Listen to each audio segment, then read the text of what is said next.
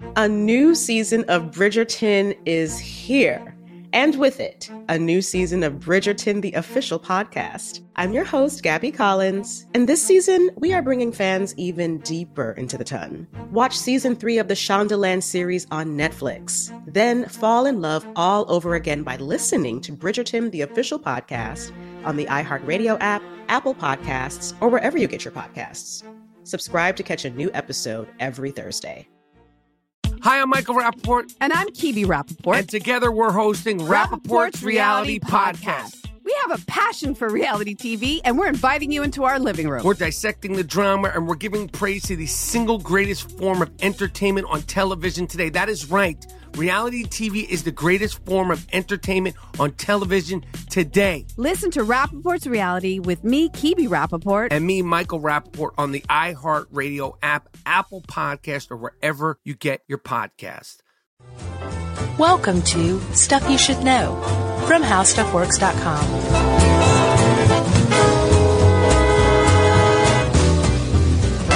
Hey, and welcome to the podcast. I'm Josh Clark with Charles W. Chuck Bryant and Jerry, the chairster, making copies.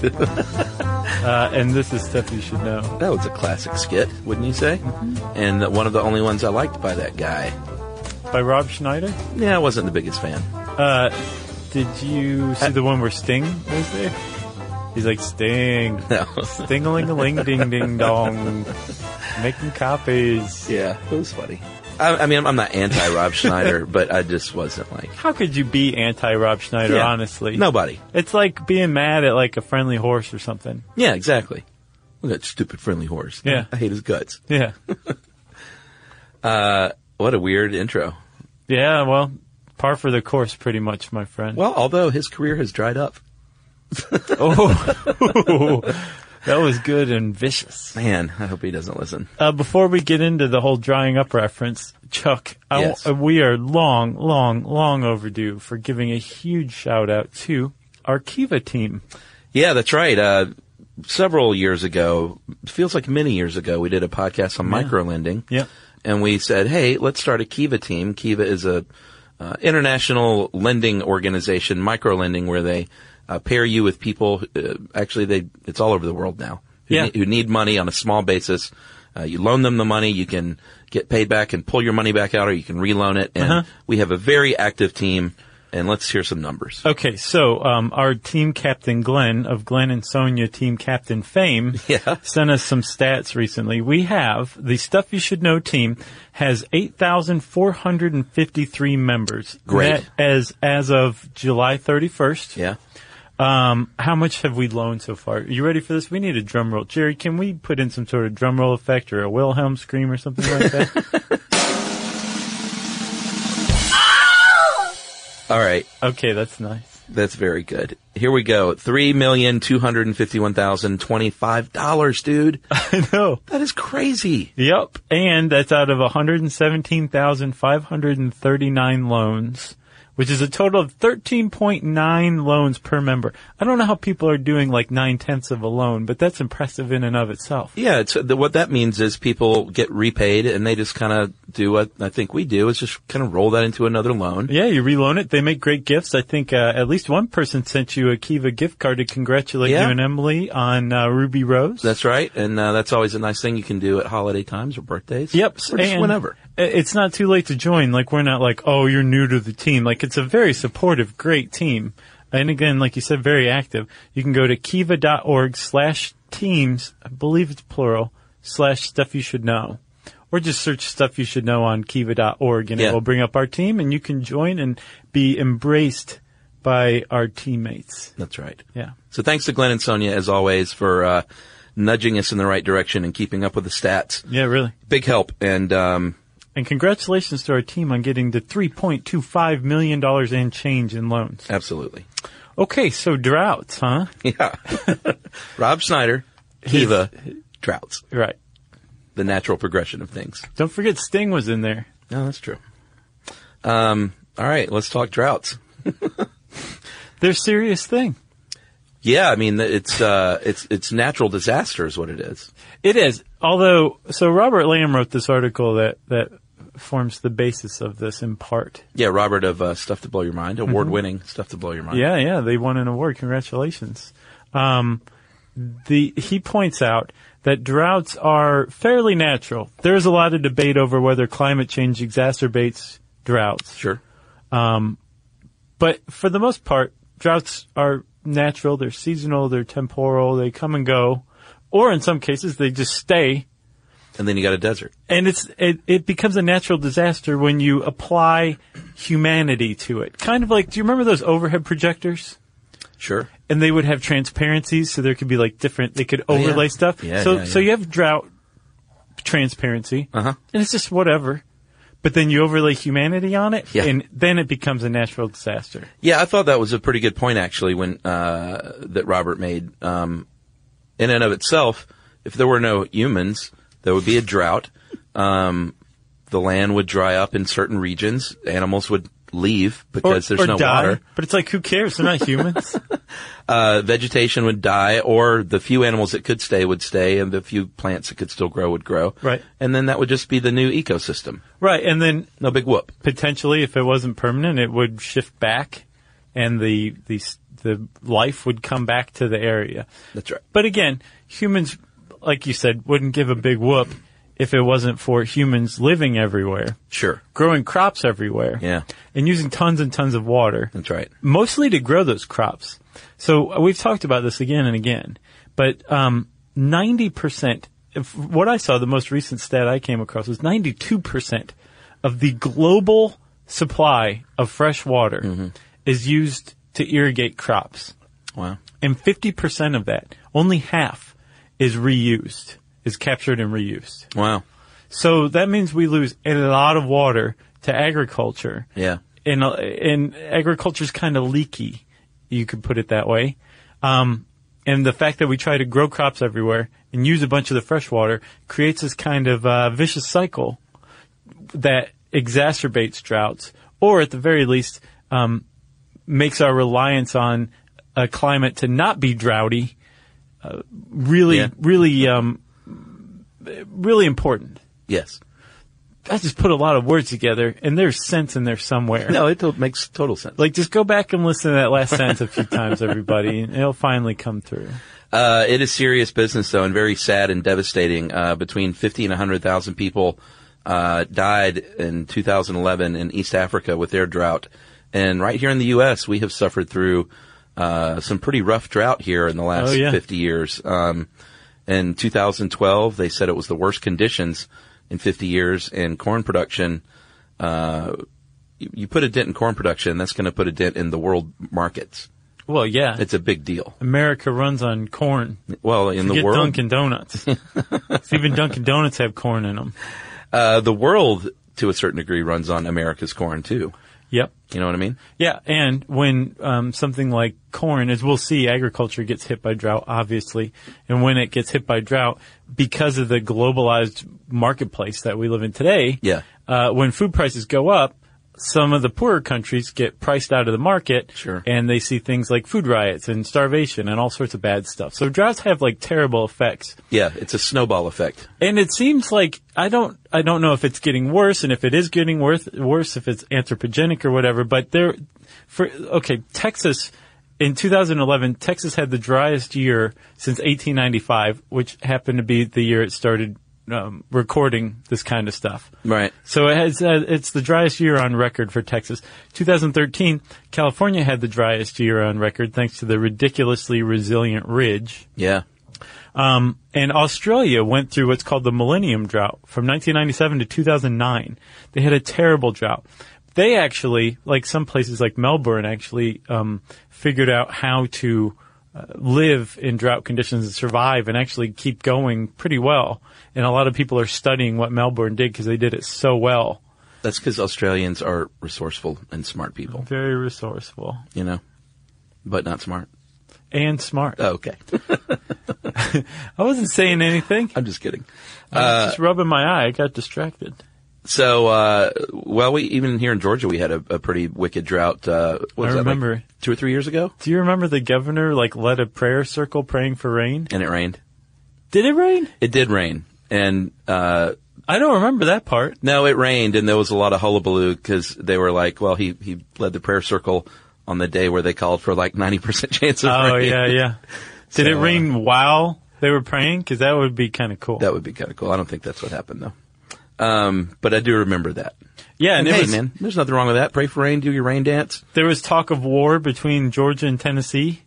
Yeah. And Tennessee said, we have guns. Yeah, and Georgia said, we have guns. We have guns, too. Yeah. And Josh and I. there was a tense standoff. Yeah, and we left and went to New York City, where there are no guns. We had something on the books already. So let's talk the basics of drought. Drought is obviously when it doesn't rain enough to sustain the ecosystem like it should. It's basically you're losing water through evaporation, which is when water vaporizes, or transpiration when water moves, through the soil and through the plants and then leaves and is not so useful to us. Right. So you're losing water faster than it's being replenished. Yeah, that is a drought. And again, this is all viewed through the lens of humanity. Like water isn't lost when it goes through the soil. Sure. It is to us. That's great. Until we get it out of an aquifer that's being replenished. That's right. But it's not necessarily lost unless you really look at it through the human lens. Right. And there are many, many factors that go into whether or not a drought occurs and how long it lasts. Here are a few immediate causes. One is high pressure zones. Sinking air means you get a high pressure zone, which means you have clear skies and warmer temperatures. And if that stalls over a region, then more water is going to evaporate, so that is going to exacerbate the problem. That's like the ridiculously resilient ridge over California from, I think, 2013 to 2014. It was just this high pressure zone that just said, I'm sticking around here for a while. Yeah. And not only was it, did it lead to like high temperatures and low humidity because it's a high pressure zone, it also blocked tropical cyclones that normally are brought to California by the westerlies. Yeah. It just shot them up toward the Arctic or down toward Mexico. And California, for two different reasons, didn't get precipitation and is still in a pickle as a result. Well, usually when you have a prolonged drought, you can point to a number of factors, like ironically, a perfect storm that causes no storm. Right. You know or what I mean? Obama. Another reason is air pollution. There's a decade-long study completed, I think in 2013, from the University of Maryland, go Terps, and they found that air particulate, which is pollution, dust, soot, sulfates, produces more intense storms in wet areas, or it leads to more intense storms in wet areas, and reduces rain in drier areas. So it basically just again, exacerbates whatever is normally going on there. It creates weather extremes. Creates weather extremes. That's a great way to say it. That's weird, though, because so particulate matter. I'm trying to figure this out. So with they don't know, the mechanism is uncertain at this point. Okay. So there is no answer, if that was your question. I'm abandoning figuring it out then. And then here in the southeast, one cause is wind blowing inward from the ocean is usually a good thing because that brings in, from the Atlantic on the eastern seaboard, brings in warm, humid temperatures and in the summertime. And if they shift or weaken, then they're going to bring in less moisture and less rainfall. And I think that is what happened, was a wind shift in, whenever it was we had our drought. When was that? Was that 2012?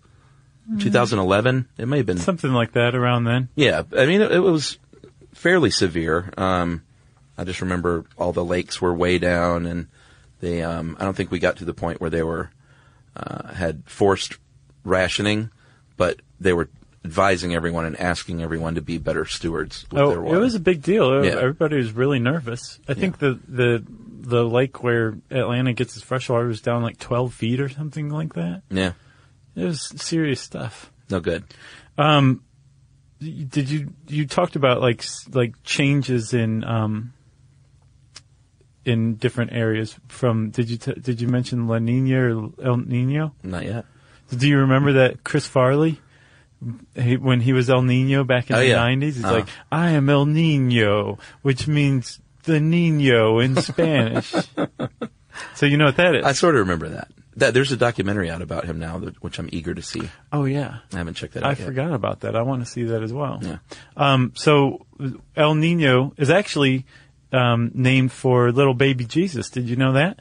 I did not know that. Yeah, back in the 1600s, Spanish fishermen off the coast of Mexico named it El Nino because it was this weird arrival of really warm water in December in the winter months. So they're like, oh, well, obviously it's the Christ child.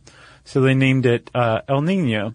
And that is when there's warmer than average water temperatures in the tropics around, like basically off the coast of Mexico. Right? Yeah.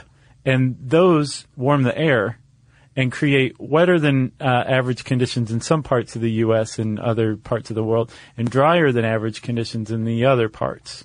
That's right. And then there's the reverse of that, La Niña. That's right.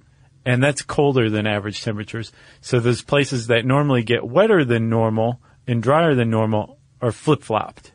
But either way, you get extreme weather events like floods and droughts from this, and they aren't exactly certain what creates this, just that they're pretty sure it's natural. Yeah, well, actually, they do have a decent idea. Okay. In 2003, something happened, which the same thing happened in the 1950s when we suffered a pretty bad drought in the U.S. There were two ocean cycles that basically flip-flopped. The Pacific decadal oscillation and the Atlantic multi-decadal oscillation. Sure. And these things flick back and forth basically over time, and they cause either more rain or less rain. And the PDO is what causes the shift in those surface ocean temperatures. The what causes the shift? The Pacific decadal oscillation. Okay, but what caused these things to flip-flop? Well, they just flip-flop periodically over time, basically. Weird. I don't buy that, though. Like, something makes those things flip-flop. Well, yeah, maybe so. I don't know. I mean, that's what I want answers. Some people probably say that's just the cycle of nature. I guess so. That's a cop-out. But they say that every 20 to 30 years, this is going to happen. And when you combine them with other factors, it basically gives everything a boost. And that's what creates El Nino or La Nina? Yeah, that's what they think. It's more like it works in concert with El Nino and La Nina. Ah. So these things have happened at the same time, which is the reason California is in such a drought right now. Wow. So you have the warm PDO plus El Nino means it's going to be wetter and cooler. PDO plus La Nina equals drier. And La Nina is influenced by the trade winds basically blowing on top of the water. I think you already said that. Right. It just like circulates that water and the deep water comes up to the surface. Yes. Chile. Yeah. From Chile, or it's chilly water? Chilly water. Gotcha. So, Chuck, there's different categories, or people love to categorize stuff, right? Oh, yeah. And there's actually different categories of the categories for droughts. Yeah, I thought that was kind of interesting. It's a little bit of a brain buster. Yeah. But you can kind of subdivide the categories for droughts into geographical or seasonal descriptions. Yeah. And then descriptions of drought severity. Yeah. Right? So with a geographical or seasonal description, it's kind of like, here's an area, and this is the kind of drought conditions you can expect. Yes. So there is a permanent drought, which is basically what you think of with the desert. It's a place that gets a minimal amount of precipitation, and it never catches up to the amount of evaporation or transpiration. That's right. Right? So it's just always dry there. Permanent drought. It's an arid climate. Arid climate. And then next you have seasonal drought, which is like drought comes, dry conditions come on a predictable calendar. Yeah, like the dry season or the wet season in a country. Right. Those two are pretty standard. No big surprises there. But the next couple, you almost said no big whoop again, didn't you? I almost did. You saw that. My mouth went, whoa. Unpredictable drought is when there are irregular dry spells, where it's usually humid or rainy. And then invisible drought, I'd never heard of that. I think that's fascinating. That's when it is raining and you think, how can we be in a drought because it's raining? It just means it's too hot probably and it's not raining enough because too much evaporation and transpiration is going on. Right. So it's invisible to the naked eye. It's like being skinny fat. to where like you're thin on the outside, but your liver's got a ton of fat all over it. Oh, I thought you were going to talk about the people that have like really thin faces, but from the neck down they have weight. No. I hate those people. Oh, Chuck, you are going to get some mail for that. No, I hate those people. I'm jealous of those people because I have a big fat face. Like there's no picture I can take. I could show my legs or my arms and people would say, what a thin guy. You know? I think you look great. But everything from my nose to my waist gives me away. I'm going to do that. I'm going to start posting pictures of my legs and my arms. Okay. Like Danny DeVito, he always does the troll foot. I still have a nice, small, tiny butt, too. We've all noticed. I'm going to take pictures of that, too. It's the talk of the office. You're going to post pictures of yourself? Everyone's body is fine. I'm not body shaming. All right? That's good. What I'm saying is I'm jealous of people with thin faces. I gotcha. All right. So we got one category down. Yes. Which describes like a region, an area. Yes. Although invisible drought doesn't really fit into that, but whatevs. Sure. Okay. The next group of categories, man, I sound like we're using an overhead projector. This is this dry. I like it. It's appropriately dry for the drought episode. Well, you have to go through these, it's part of it. Okay, so these categories make sense to me. They describe like the severity of a drought, right? Yes. And you can pretty much go from one to the other and it makes sense. So like a meteorological drought.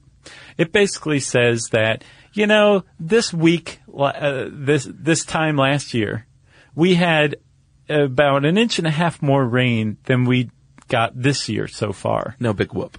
No big whoop. Yeah. Basically, my brother-in-law, also named Josh, would notice this kind of thing because he's a little bit of a weather bug. Yeah, I like weather bugs. Okay, well, you would like Josh. Mm-hmm.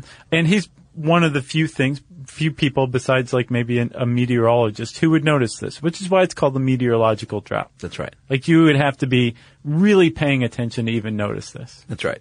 Okay? That's stage 1. Yes, stage 2 is an agricultural drought, and that is when you're talking about crops. And agriculture is going to be one of the first industries or parts of the world affected by drought, obviously. Mm-hmm. So this is when farmers are starting to notice. Yeah. You might hear a news blurb or two if there had been drought in the news, but it still hasn't you're not walking around the streets talking about it yet. No, just farmers and Josh are speaking to one another about the drought. That's right. What's next, Josh? The hydrological drought. This is when we start to notice. And that's when you're like, hey man, I went to my lake house this weekend and it's all ugly. Yeah. Got like clay, red, muddy junk everywhere. I can see the submerged buildings. The underwater cities are visible. Like in Lake Lanier, there's a town down there. Oh yeah? Yeah, you didn't know that? I don't think so. There is a town down there, and when Lake Lanier gets low enough, you can see it? You can see a Gulf 76 sign sticking up out of the lake. Wow. Yeah, like the old ball one that's orange with the blue 76. Yeah, what was the town? Like some part of Beaufort or something, I guess. Yeah, interesting. You didn't know there's a town under Lake Lanier? No, I didn't. Isn't that Creepsville? I don't know about creepy. Oh, it's creepy. I think it's cool. I mean, if there were people living down there with gills, that would be creepy. So the point is, Chuck, that we notice, the people with gills notice, everybody starts to notice the hydrological drought. It's like the talk of the town. Sure. And then the next step is where it gets really, really bad, socioeconomic drought. This is when the government tends to step in and say, you who have odd number addresses can water on Tuesdays, Thursdays. Those of you with even addresses can water on Monday, Wednesdays. Or it could flip-flop. It depends on your local government. True. Isn't that set in stone? Right. But the point is there are now restrictions taking place. There are now things being enforced. People are being asked to cut back. Yeah. And the reason why is because we're seeing a real effect, through the economy. Yeah, Robert points out, something I've never really thought of. Tourism, of course, is going to dry up with the water in some places. Yep. Food shortages, shipping may be affected, imports and exports, and in less developed parts of the world, that can be really bad. Here in the U.S., it may just mean socioeconomic annoyance, but in other parts of the world, it could lead to political unrest and armed conflict, and panic and disease and really, really bad stuff. Right. So that's socioeconomic drought. And let's take a break.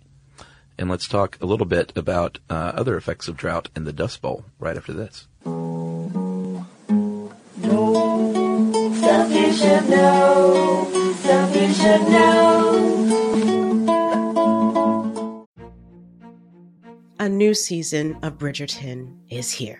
And with it, a new season of Bridgerton, the official podcast.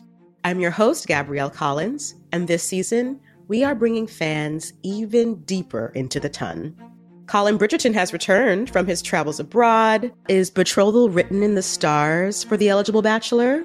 Meanwhile, the ton is reverberating with speculation of who holds Lady Whistledown's pen. We're discussing it all. I sit down with Nicola Coughlan, Luke Newton, Shonda Rhimes, and more to offer an exclusive peek behind the scenes of each episode of the new season. Watch season 3 of the Shondaland series on Netflix. Then, fall in love all over again by listening to Bridgerton, the official podcast, on the iHeartRadio app, Apple Podcasts, or wherever you get your podcasts. Subscribe to catch a new episode every Thursday. As important as choosing the right destination when traveling is choosing the right travel partner. Eugene Fodor. Gene, возбудит. Much of the joy you will find on the road comes from the person you share it with. So you write the books, Gene, and Vlastar runs the business. I understand now. It is a wise man who marries a wiser woman. But be careful and choose your travel partner well, because the worst trips result when two partners have two different agendas. Get down! I'm not stupid, Gene. Something is going on, and it's high time you tell me the truth. Freeze, Americano! Gene, run! So travel before it's too late. Your money will return, your time won't, and we're all too quickly approaching that final destination. Listen to Fodor's Guide to Espionage on the iHeartRadio app, Apple Podcasts, or wherever you get your podcasts. Stuff you should know. So, Chuck, we kind of just gave some overview of like how drought works or how bad it can get. That's right. So what causes this? I mean, we talked about weather being a factor. Obviously, there's not a lot we can do with that. You know, we have our How Weather Modification Works episode that we did, and a TV show based on that too. Oh yeah, a TV episode. But not everybody agrees that, say, like cloud seeding works.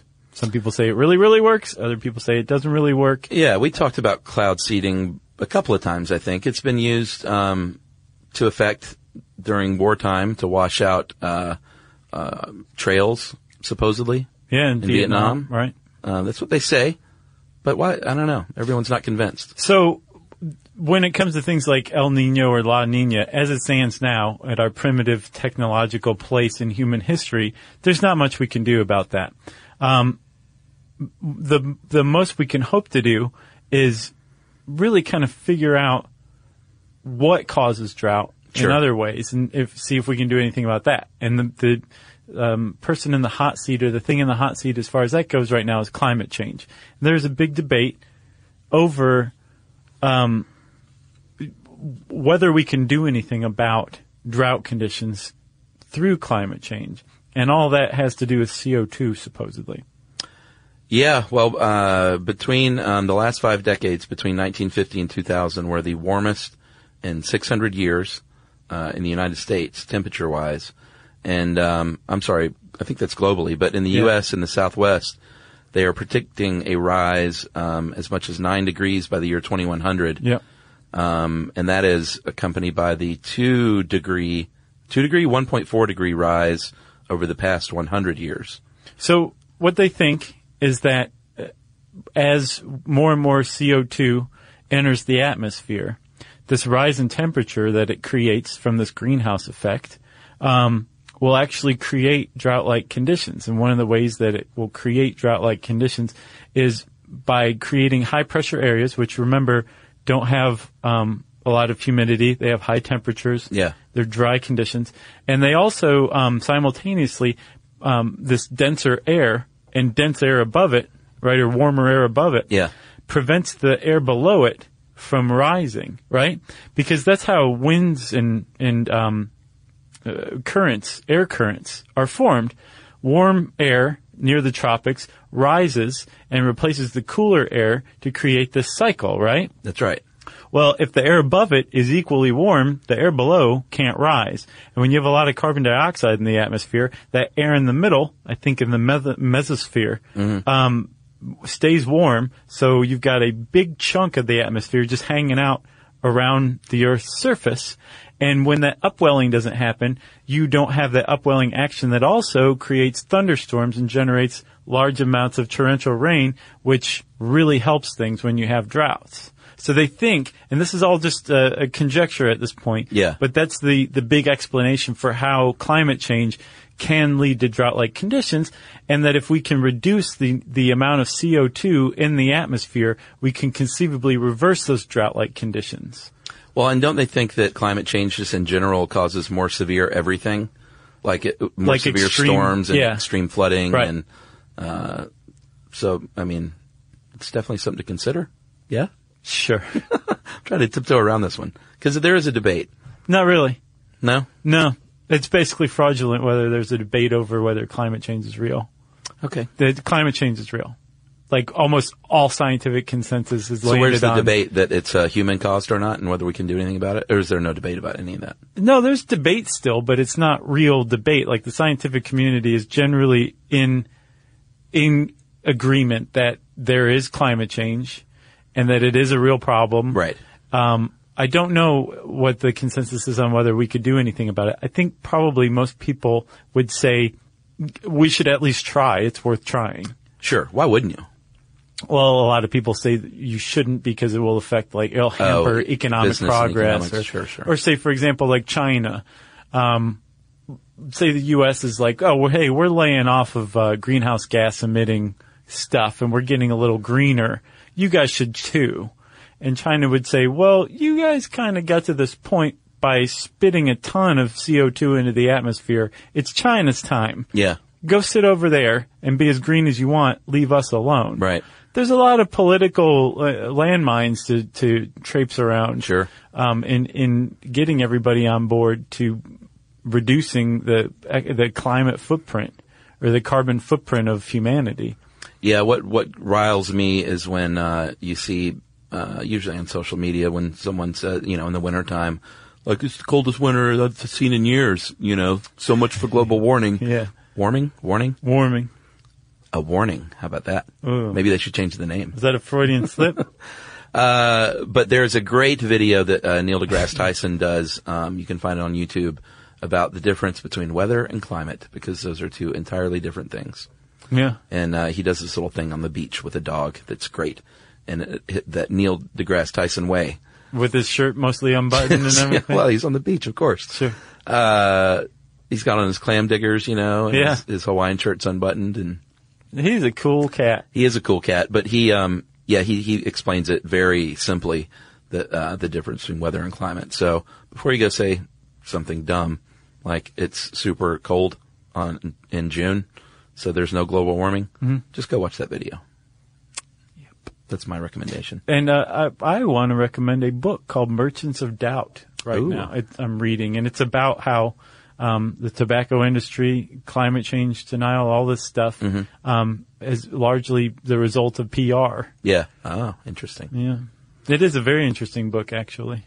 And I think there's a documentary based on it that just came out, too, if you don't like reading. Who does? I do. Robert points out too in this article, predicting drought isn't really something you can do necessarily.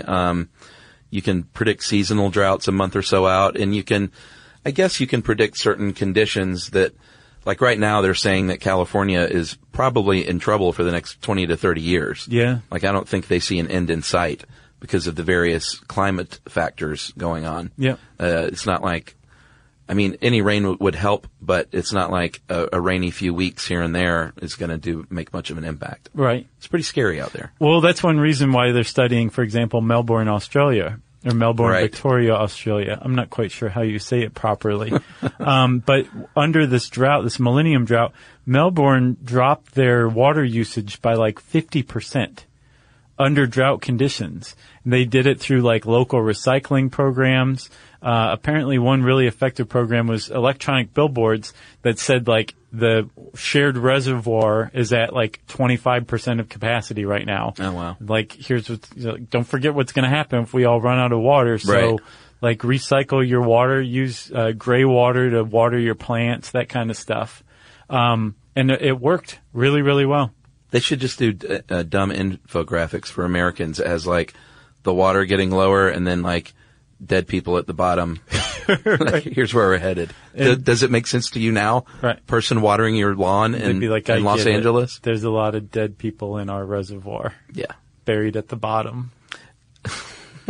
I think I too read a little bit about the LA drought or Southern California in general, that they're not making enough headway with their conservation measures right now. Like, it's not putting much of a dent into it. Like their public campaigns? Yeah. Yeah. Yeah. Selfish people still watering their stuff. Well, it's the law of the commons. Like, supposedly, any shared resource, people are just like, mine. Let everybody else conserve. I'll be fine. Just right. Give me everything I need. This little bit doesn't make a difference. Yeah, and they were this article. I think it was a Scientific American article that I was reading about Melbourne being so successful. One of the ways they were being so successful was taking this shared resource, this reservoir, and saying like, all of us share this, and it's down to this level. Yeah. So are you going to be the jerk who like makes it drop even more by taking more than your fair share? Don't be the jerk. That should be their campaign. Right. One of the problems is California doesn't just have just a single shared reservoir. They get their water from a number of different sources. Big state. Yeah. So that's kind of, that would be tough to like hit that same note with California. Yeah, but as goes California, as goes the U.S. economies. I think some estimates say California is the 8th largest economy in the world. Yeah. The state of California. Oh, yeah. So yeah, I've heard that before. Dire consequences, potentially. So let's take one more break, Chuck, and then when we come back, we're going to talk about dire consequences indeed from the 1930s in the United States. That's right. AKA the Dust Bowl. Stuff you should know. Stuff you should know. A new season of Bridgerton is here. And with it, a new season of Bridgerton, the official podcast. I'm your host, Gabrielle Collins, and this season, we are bringing fans even deeper into the ton. Colin Bridgerton has returned from his travels abroad. Is betrothal written in the stars for the eligible bachelor? Meanwhile, the ton is reverberating with speculation of who holds Lady Whistledown's pen. We're discussing it all.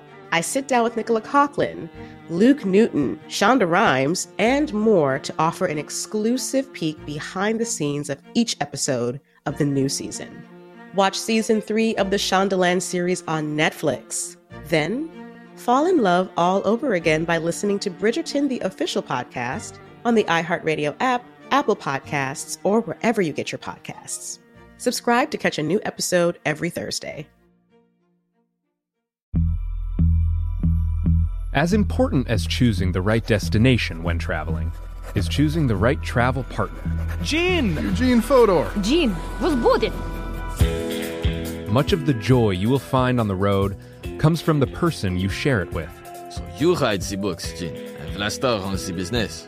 I understand now. It is a wise man marries a wiser woman. But be careful and choose your travel partner well, because the worst trips result when two partners have two different agendas. Get down! I'm not stupid, Gene. Something is going on, and it's high time you tell me the truth. Freeze, Americano. Gene, run! So travel before it's too late.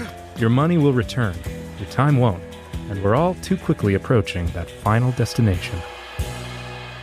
Listen to Fodor's Guide to Espionage on the iHeartRadio app, Apple Podcasts, or wherever you get your podcasts. Stuff you should know. So I teased the Dust Bowl in the beginning, and then we didn't get to it, but now we're getting to it. This is just like TV. And I became a little, I know, just keeping people on the hook. Yep. I became super interested when I was in Oklahoma recently. I went to the Woody Guthrie Museum in Tulsa, which is great, by the way. And they had a whole section on the Dust Bowl. And I didn't know much about it. I mean, I knew generally it was a drought, and dusty, but I hadn't, looked into it too much. And since then I've studied on it some and watched the great Ken Burns documentary on the Dust Bowl. That was very good. You know, those parts of that, appear in, Interstellar. Oh, really? Mm-hmm. Were there clips of that? Mm-hmm. Yeah, I don't remember. I kind of fell asleep. They play it like it's people. Really? You didn't like Interstellar? No, not really. Oh, I love that movie. Yeah. Love it. I thought that was such a great movie. Yeah. You really didn't like it, huh? I had a lot of problems with it. I loved it. My biggest problem with it was, just let the viewer figure out the movie. Like, I felt like every 10 minutes somebody was explaining something. You're thinking of Inception. Same guy, same problem. I don't think so, man. I didn't run into that. You know how much I hated that part in Inception. When you watch Interstellar again, just make a little note anytime someone explains what's going on, and you'll have like 20 times written down on your little notepad. Huh. I guess it didn't bother me in this one. It bothered me. And it's not like I have anything against Ellen Page in particular. Oh, sure you do. You're a Juno hater.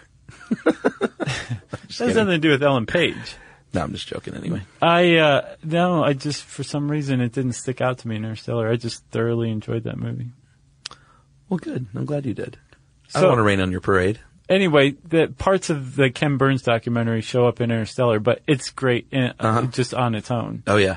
And the reason we bring up the Dust Bowl is because it's larger than just a drought. People tend to think of it as a drought, but it's actually it demonstrates things you can do to prevent drought from becoming the worst case scenario, which is exactly what happened with the Dust Bowl. Yeah, it was one of the worst natural disasters in the United States history, for sure. Yeah, and it was just one natural disaster compounding another and another and another.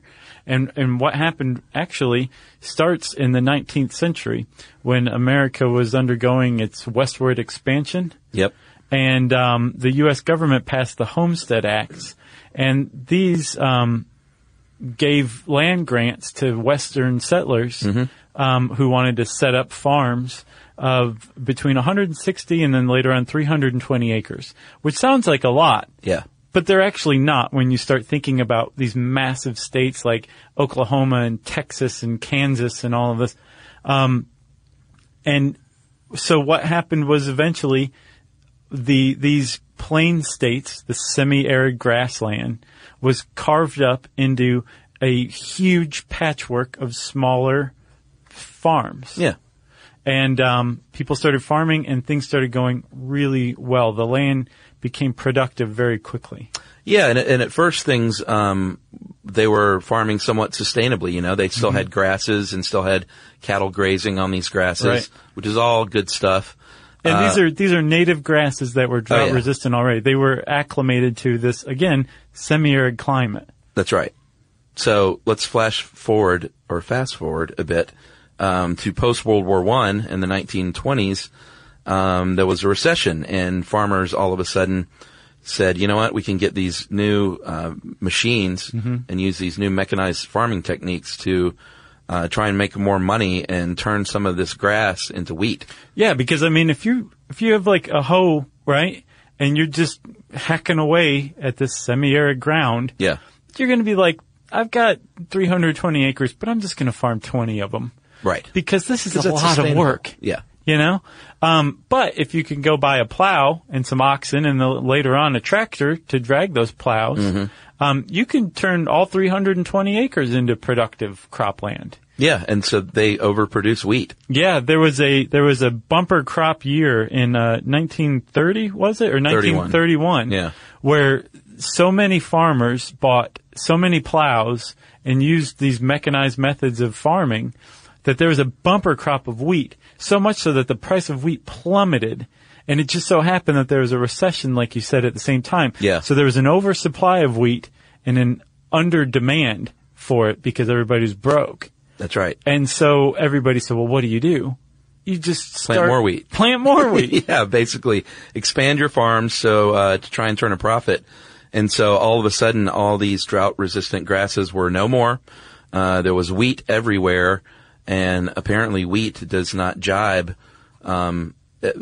that quantity of wheat doesn't jibe with the natural landscape, and the soil became dusty and dry. Right. And you couple that with a drought, which hit hard over the period of like 3 years, and high winds, and everything blew away. Yes, so 100 million acres of topsoil ended up blowing away. Like, just blew away. It wasn't there any longer. Yeah. All that was left was the rocky subsoil. Like, blew to the East Coast. Yes. Some of it blew to California, depending on where the winds blew. Some blew all the way to Washington, D.C., which actually proved to be fortuitous because that got Congress's attention.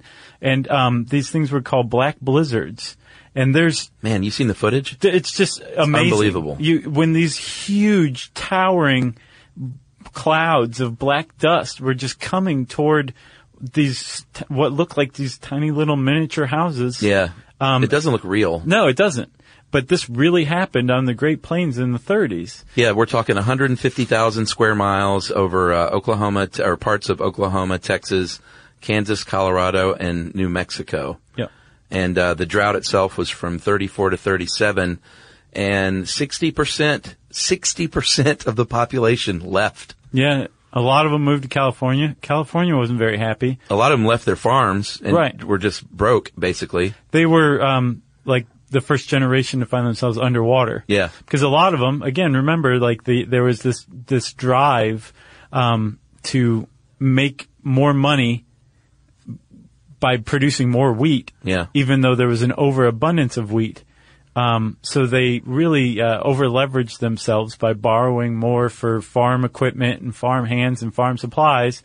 And when the bottom fell out on the wheat market, they were overextended and their homes and farms got foreclosed on. Yeah. So they, like all these people who were just just a little while back were farming middle-class people were now like homeless and on Route 66 and basically doing the Grapes of Wrath thing.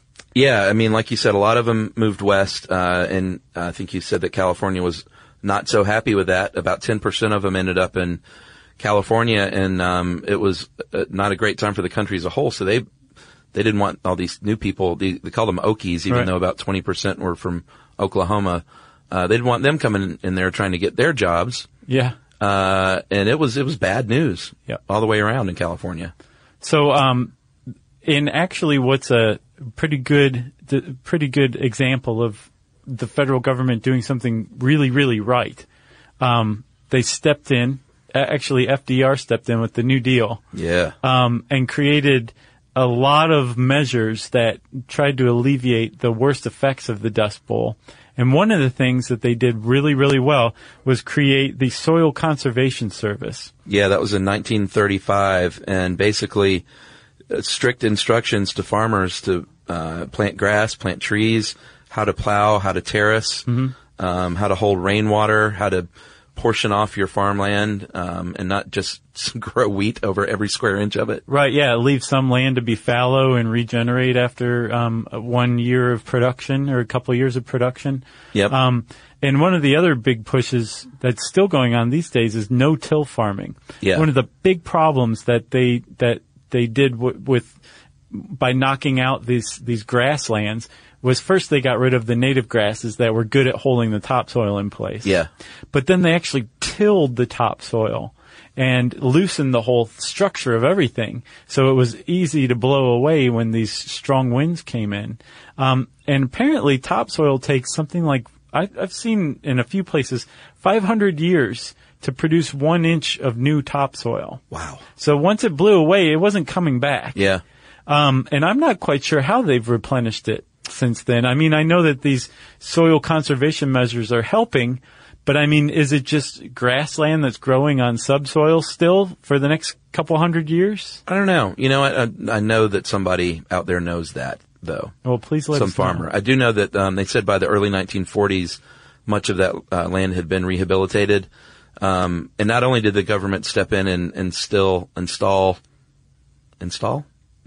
a lot of new laws and measures, but they also bought a lot of land. To take it out of production. Yeah, about 11 million acres just to, keep it grassy and stable. Right.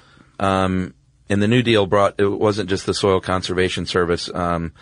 we won't get into all these, but the Works Progress Administration was created. I think the SCS is now the Natural Resources Conservation Service. Yeah.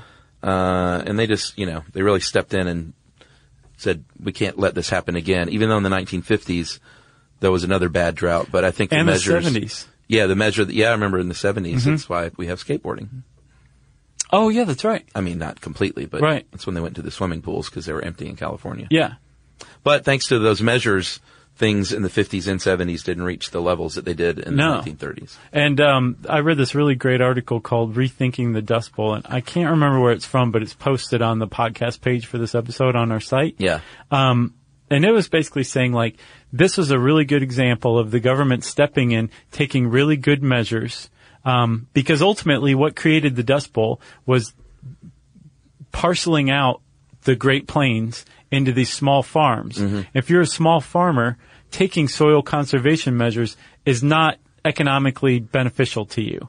You're not going to see a lot of the benefits, and it's going to be very expensive, right? And if you're just a small farmer, it doesn't matter. Your farm doesn't matter. But if you put a bunch of small farms together and no one's taking soil conservation measures, then what you have as far as from an ecological standpoint is one gigantic farm with no soil conservation measures. And that's what set up the Great Plains for the Dust Bowl. The federal government came in and said, you guys are small farmers. You don't have to be big farmers, but we're going to put a bunch of you together to form what's called a soil conservation district. Yeah. And we're going to say, if you plant these trees for windbreaks and you do these other soil conservation techniques, we're going to subsidize your farms. Yeah. And it worked really well. And a lot of small farmers got these subsidies and the Great Plains was saved. Hooray, right?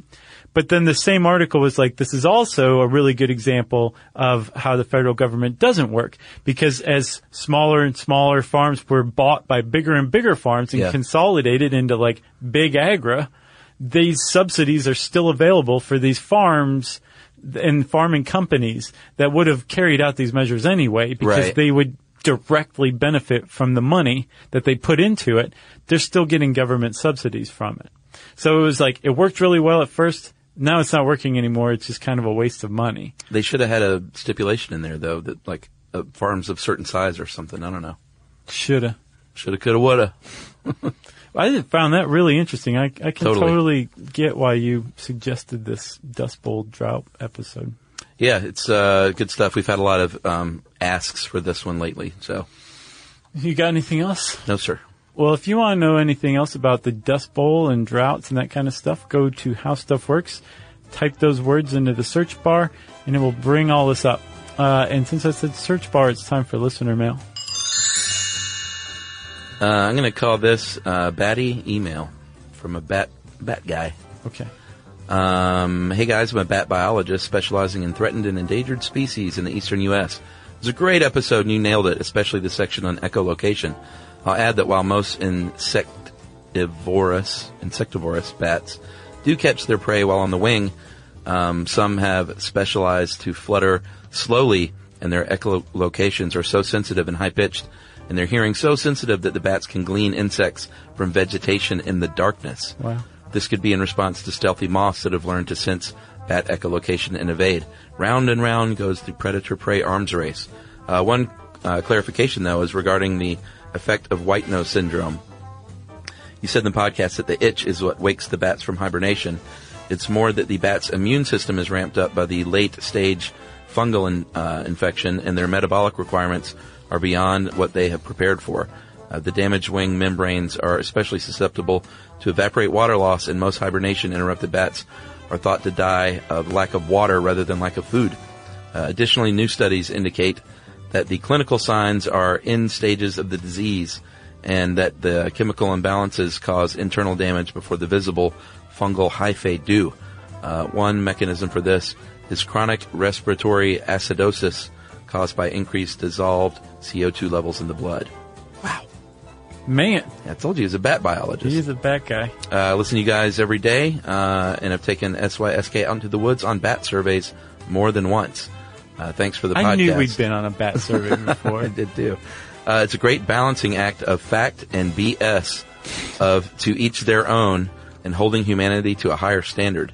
You guys consistently hit it out of the park. Man, That is nice. That is from Jason Whittle. Thanks, Jason. In my wife's hometown of Akron, Ohio. Nice. And where LeBron lives, too. That's right. And you know what? We actually got our episode shared by, oh boy, now I can't think of it. The Bat Society. It's the Bat Society of America or the World Bat Society? Because I can't remember don't get along. Which one, but one of the larger bat organizations shared our podcast and said we did a great job. So I thought that was kind of neat. Man, that's awesome. Well, thank you. Thanks to the Bat Society. Thanks to Jason, it was, right? Jason Whittle. And if you want to be cool like Jason and send us a really interesting email full of tons of facts, you can do that. You can tweet to us, too, at SYSK Podcast. You can join us on Facebook.com/Stuff You Should Know. You can send us that email to stuffpodcast@howstuffworks.com. And in the meantime, you can hang out at our super cool home on the web, StuffYouShouldKnow.com.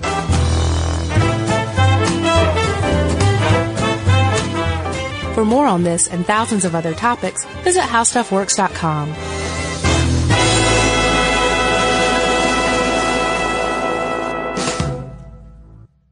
Hey, if you haven't heard of Visible, well, now you have. They're the wireless carrier that's making wireless visible. It's in the name. Switch to Visible, the wireless company that makes wireless visible. Get a one-line plan with unlimited 5G data powered by Verizon as low as $25 a month, every month, taxes and fees included. Use promo code STUFF20 to receive $20 off your first month for listening to this podcast. Switch now at Visible.com. For data management practices and additional terms, visit Visible.com. The Visible monthly rate is $25 per month.